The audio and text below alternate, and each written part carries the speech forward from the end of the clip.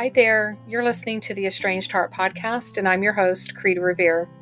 Welcome back to our returning listeners, and if this is your first time here, thank you for selecting this podcast to listen to. As we begin today's episode, I invite you to grab a cup of coffee or tea, settle in, and listen with an open heart. But first, the regular disclaimer. I am not a licensed therapist or counselor. Nothing within this podcast should be considered or taken as therapy. If you are in need of therapeutic support such as counseling, please seek out a therapist near you.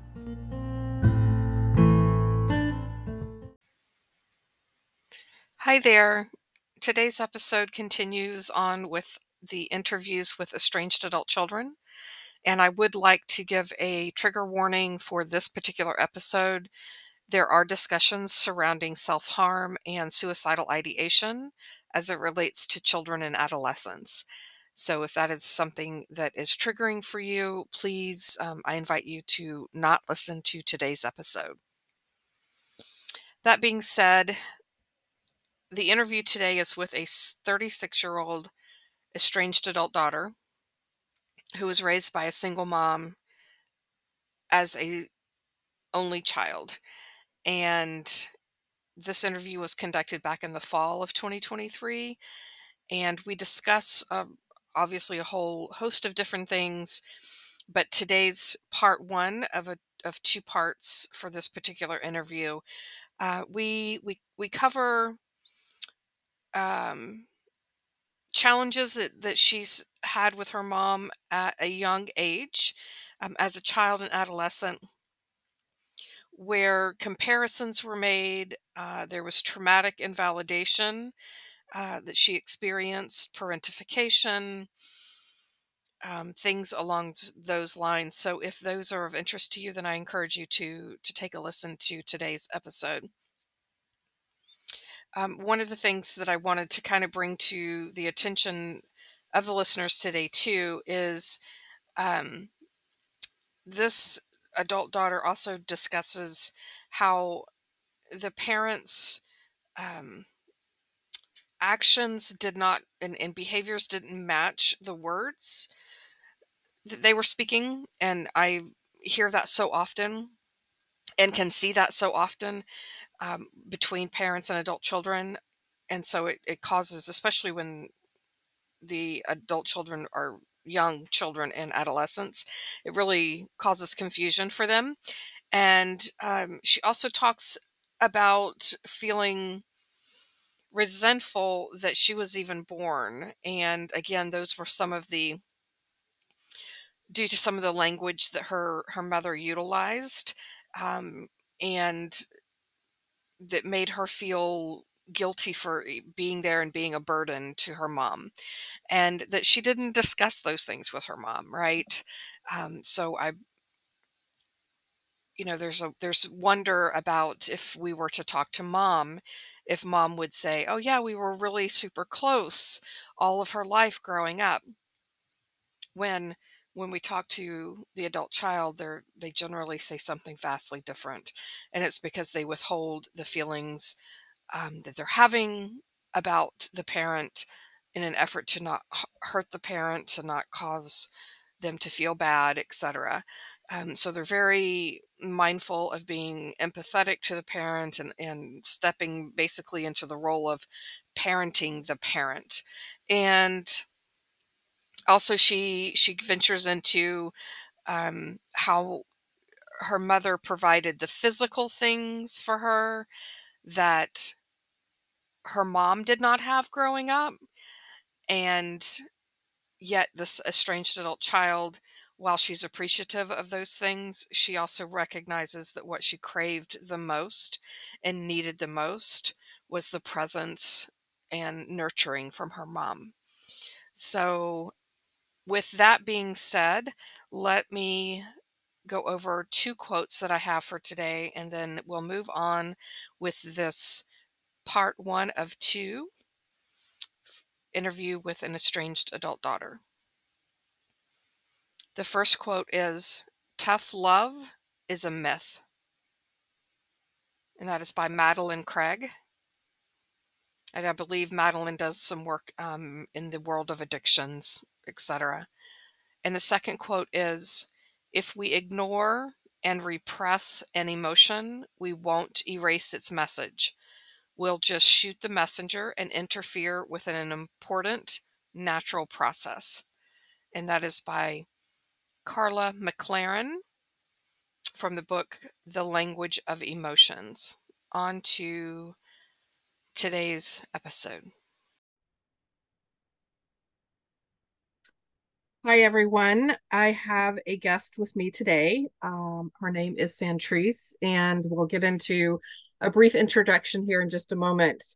But one of the things that I think it's important to address right off the bat here is number one, I've had a prior conversation with Santrice. We've had a really lovely conversation, and I invited her back to share her story. And one of the things that Santrice is really adamant about is that she doesn't trash her mom's reputation when she comes on here to share her story. She recognizes her mom's story is just that, her mom's story to share. She is sharing her own story today, but by default, because her story intertwines with her mom's, there will be some crossover there. So, with that being said, Santrice, why don't you give us a little bit of information about who you are, and then we'll kind of dive into your estrangement experience. Yes, yes. First of all, thank you so much for allowing me to come onto your platform and share my story. I really appreciate it. A little bit about me is, hi everyone, I'm Santrice.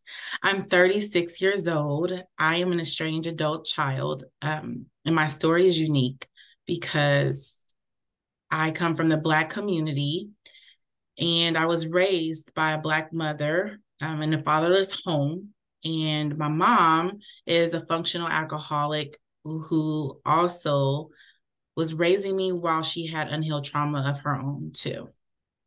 And I felt like this has a lot to do with why I'm here now, being talking to you, Creed, as an estranged adult child.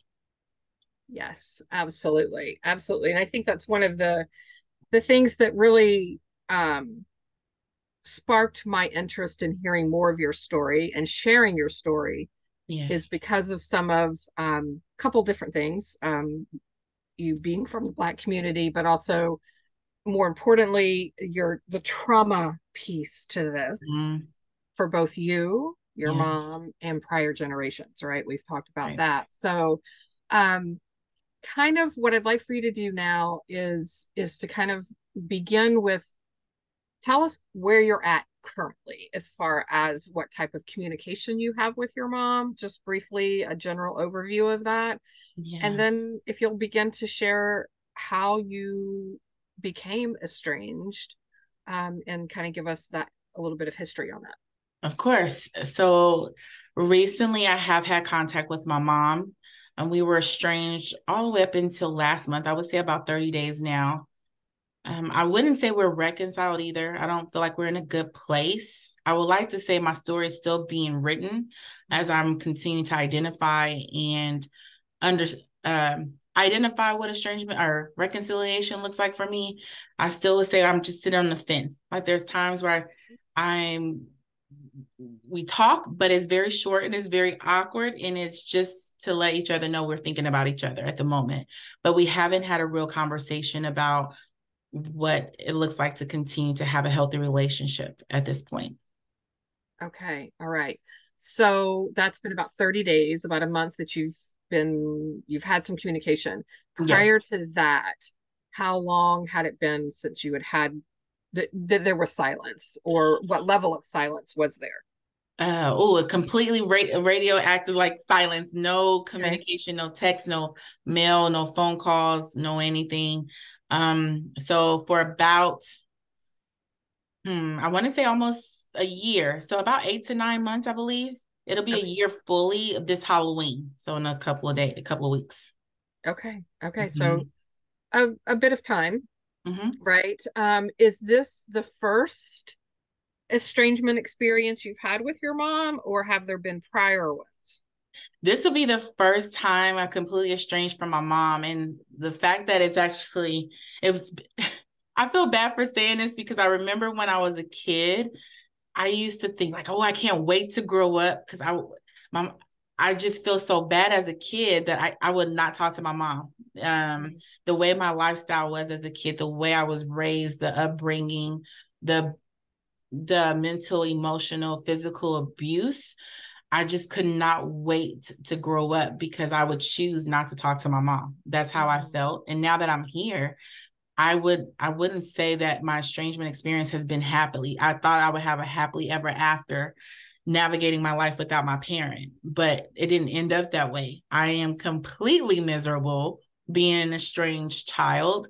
And I think it's because I was raised as the only child, for one.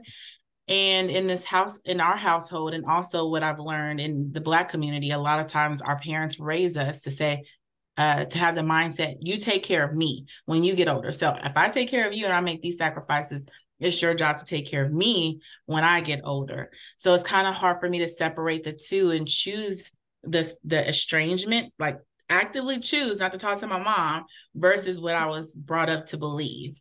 So it's definitely been very difficult.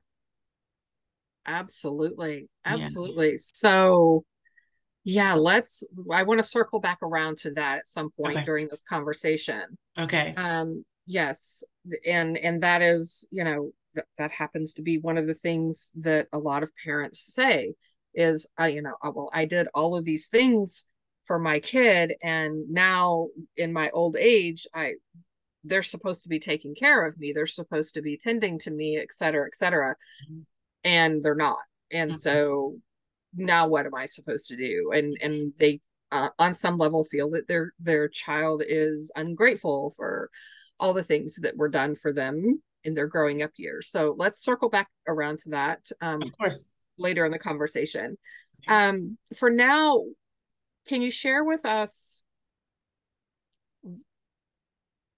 a little bit about your history? I think it's important to lay the groundwork before we talk about how the estrangement actually occurred, right? Mm-hmm. Because while we can talk about, yes, so we had this event and, Mm-hmm.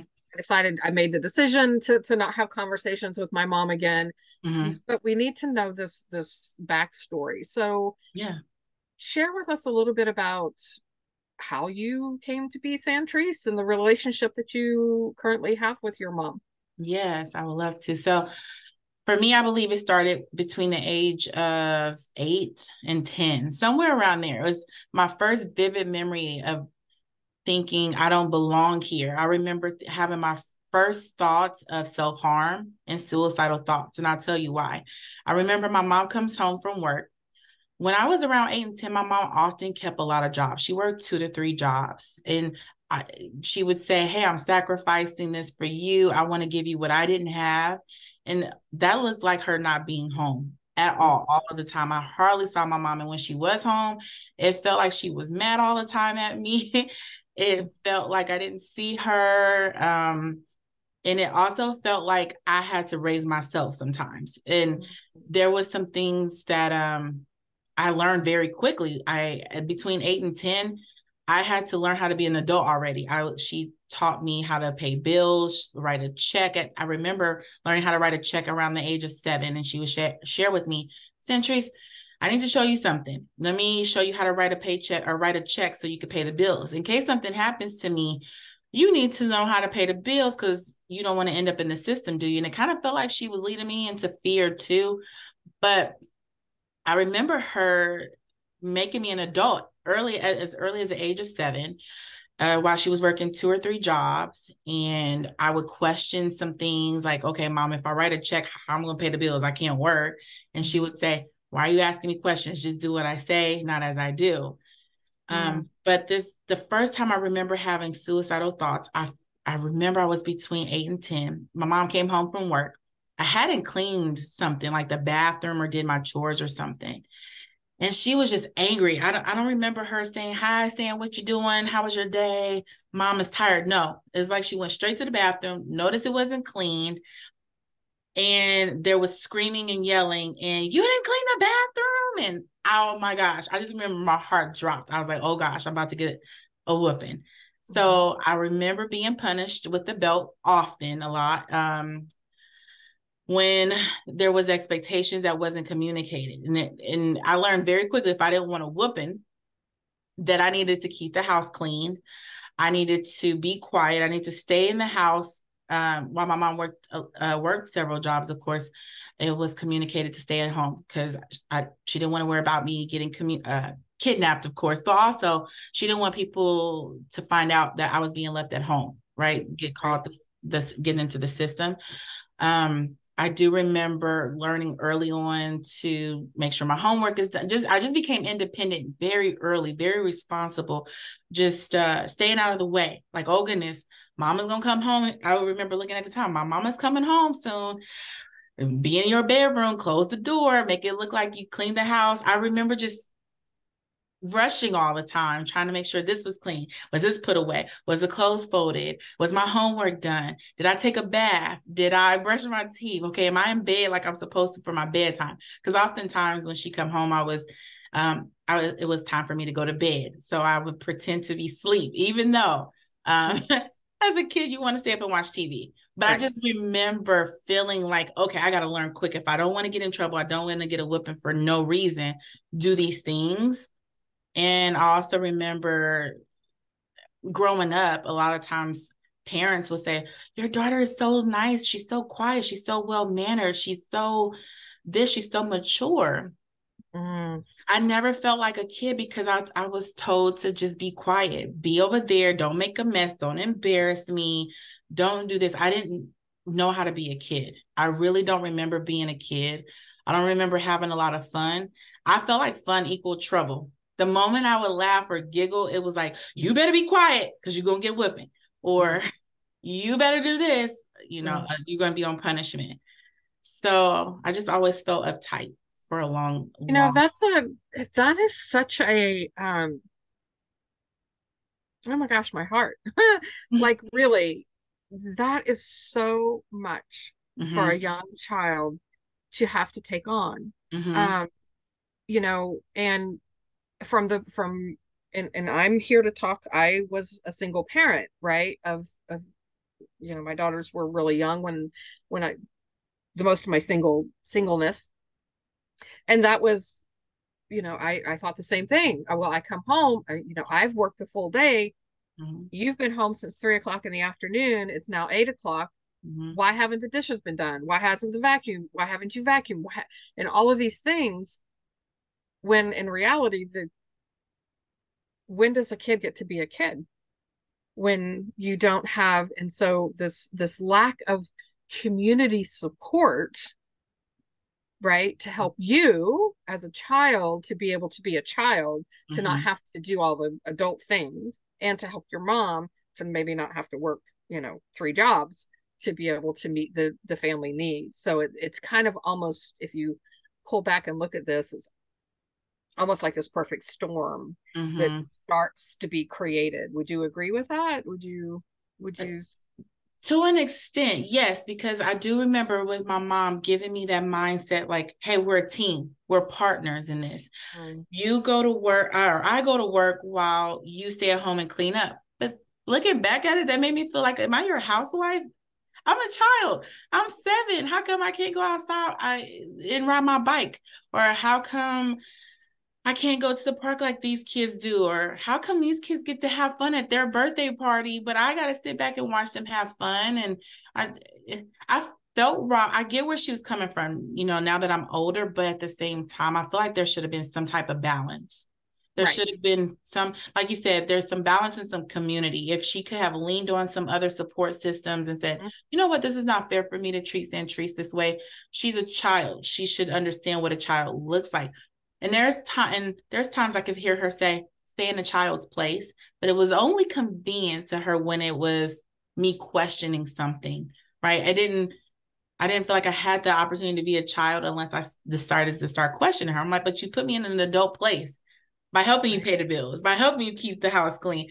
How come I can't question you like an adult, but you're telling me to stay in a child's place? I felt so conflicted. And to this day, I'm still conflicted.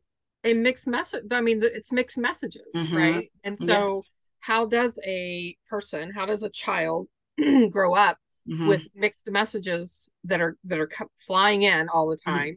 Right. Parent doesn't understand, Yeah. isn't consciously aware that that is exactly what they're doing, Yeah. is sending these conflicting messages. And then the child is like, what am I?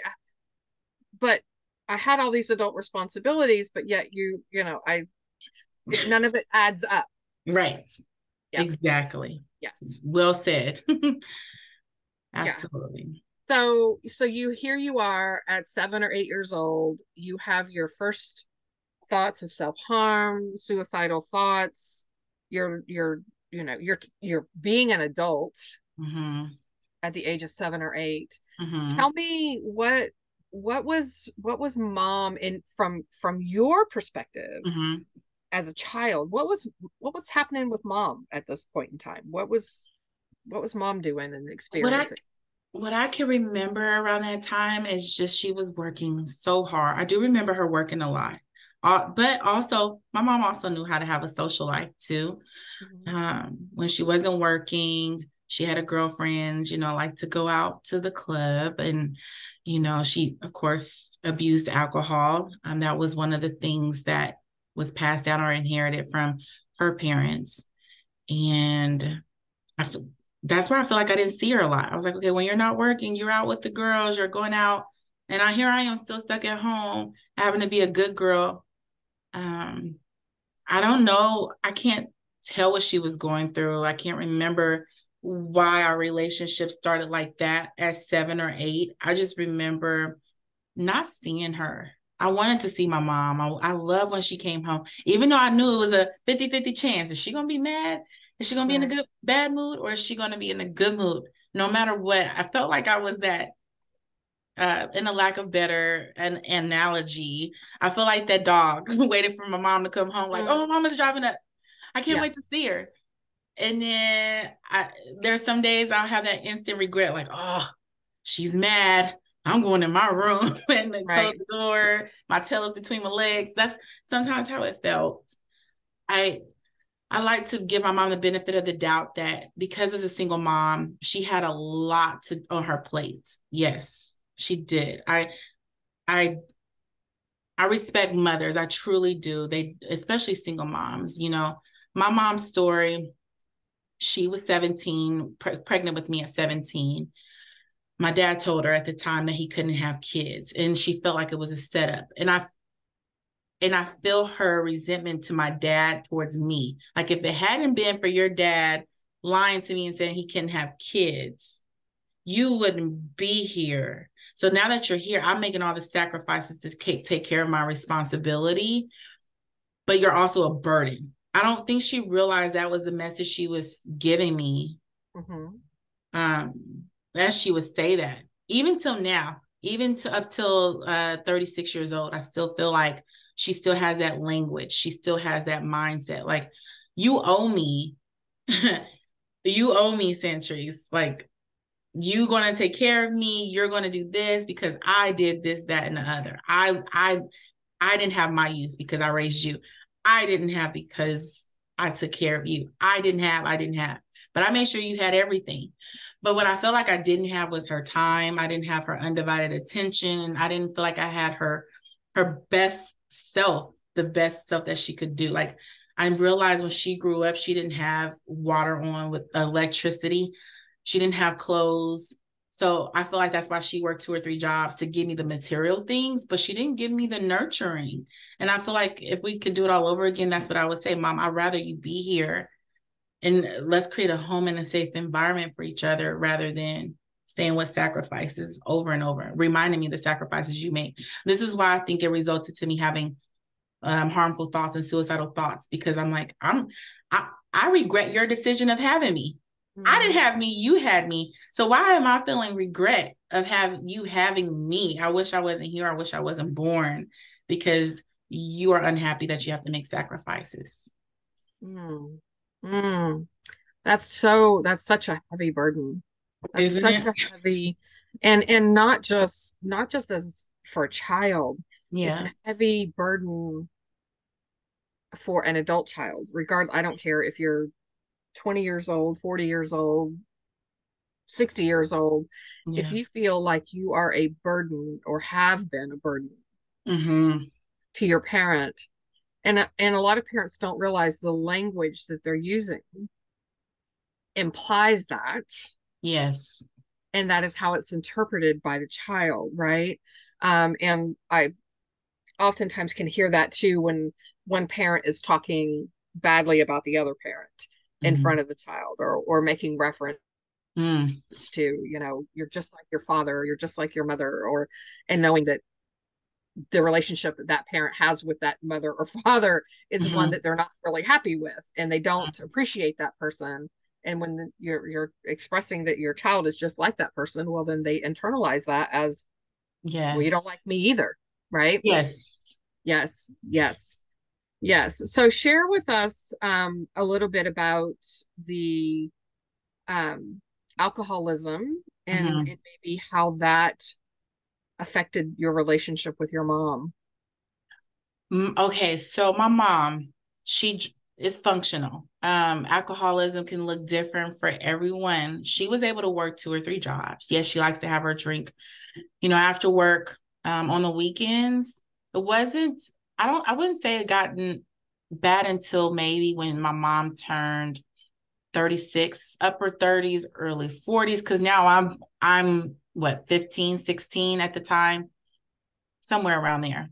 Mm-hmm. And I'm more independent. So now she could be a little bit more less responsible, I suppose. Right. I feel like around that time, the alcohol got a little heavier. She would still work, she was still functional.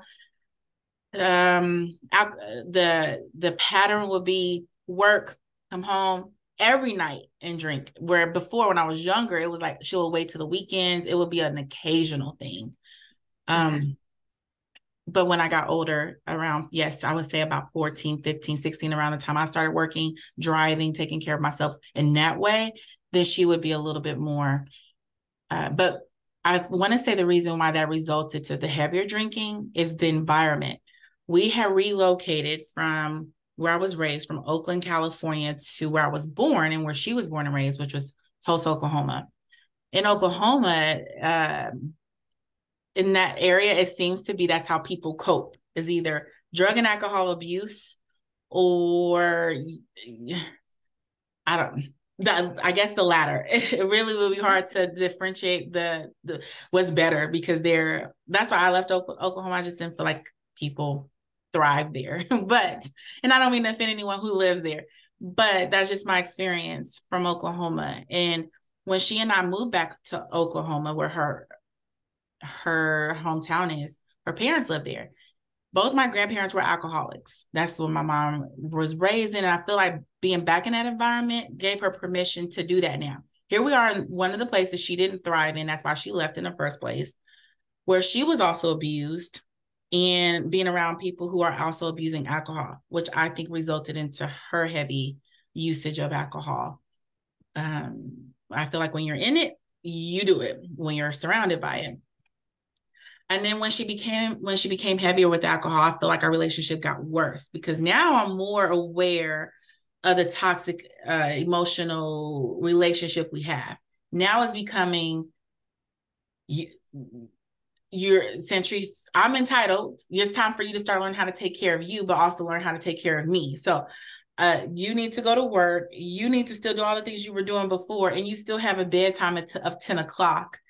While I still do this, and I get to have my little fun, extra fun too.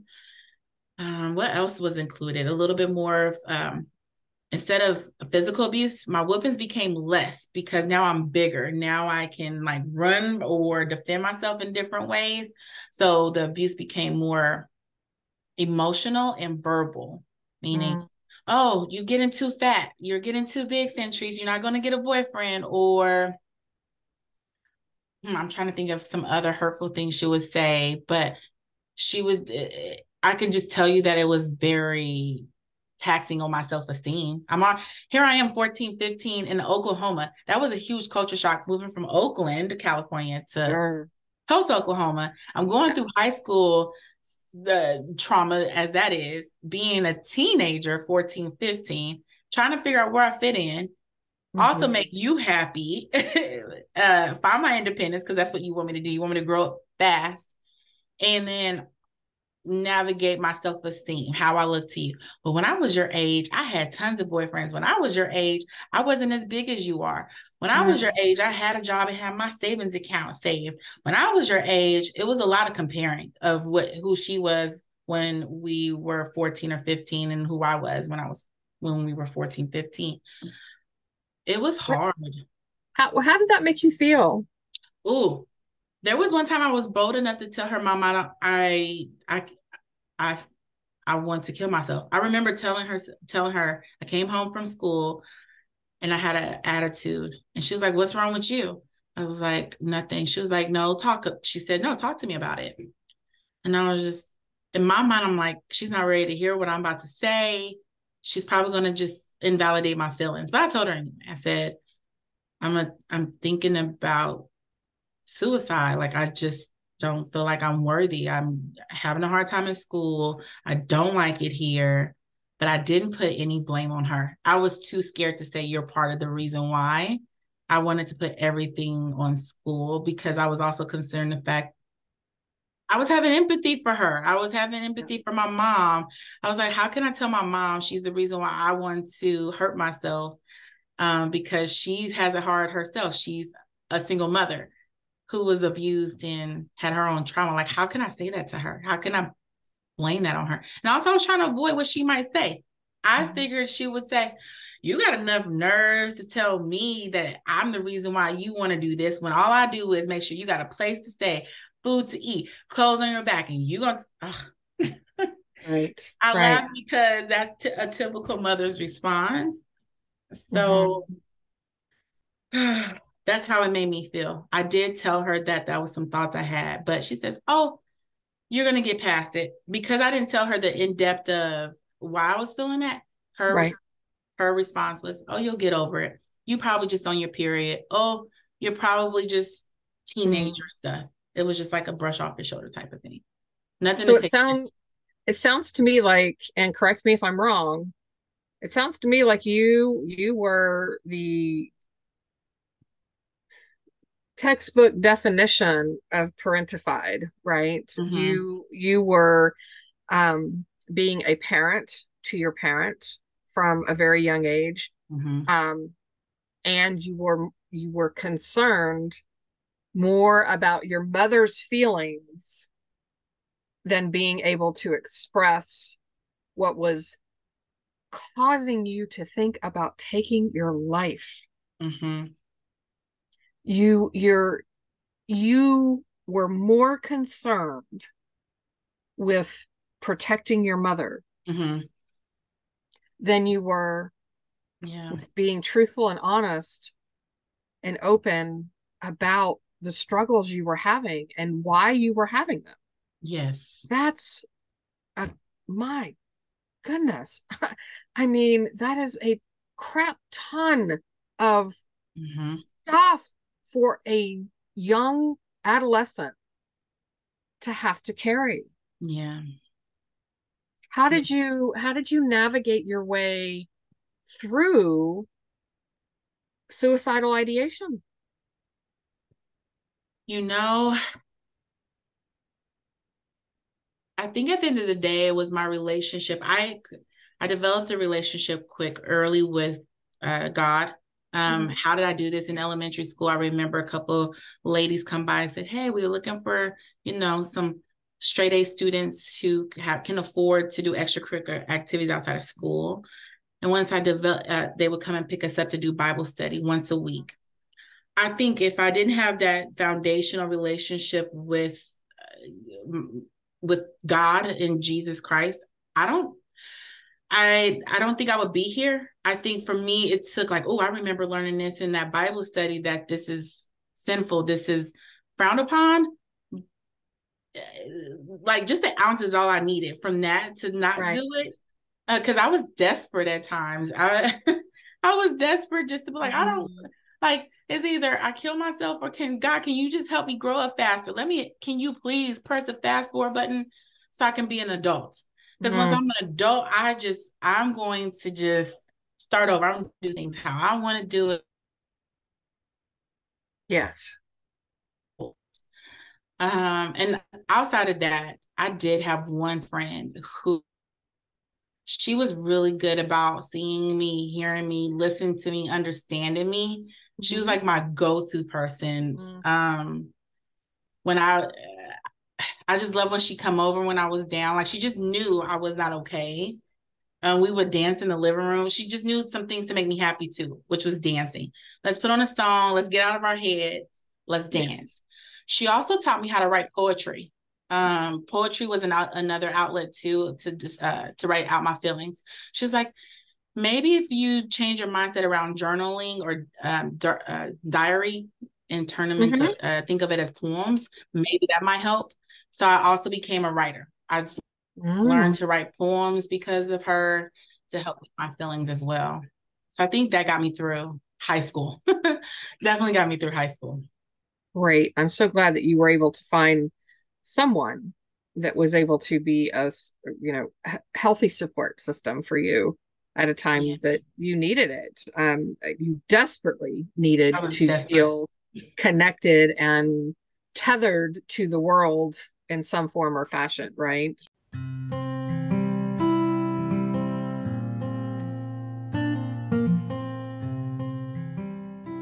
This brings this episode to a close. I hope that this time together was time you feel well spent and that you are able to find some takeaway nuggets to help you on your journey, wherever you may be on your estrangement and reconciliation path.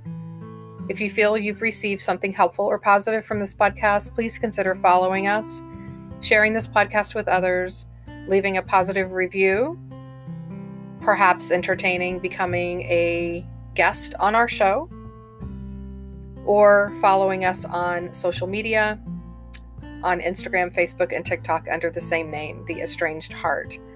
As a reminder, there is an online support group on Facebook. If you are a estranged mom who identifies as being spiritual and approaches estrangement with a sense of curiosity rather than blame and judgment, and desire to do inner self-work and reflection, please seek us out. We can be found at facebook.com/Estranged Mothers Support Group. And lastly, if you are an estranged parent or an estranged adult child and would like to have your story shared on the podcast, anonymously or not, please reach out to me via email at theestrangedheart@gmail.com.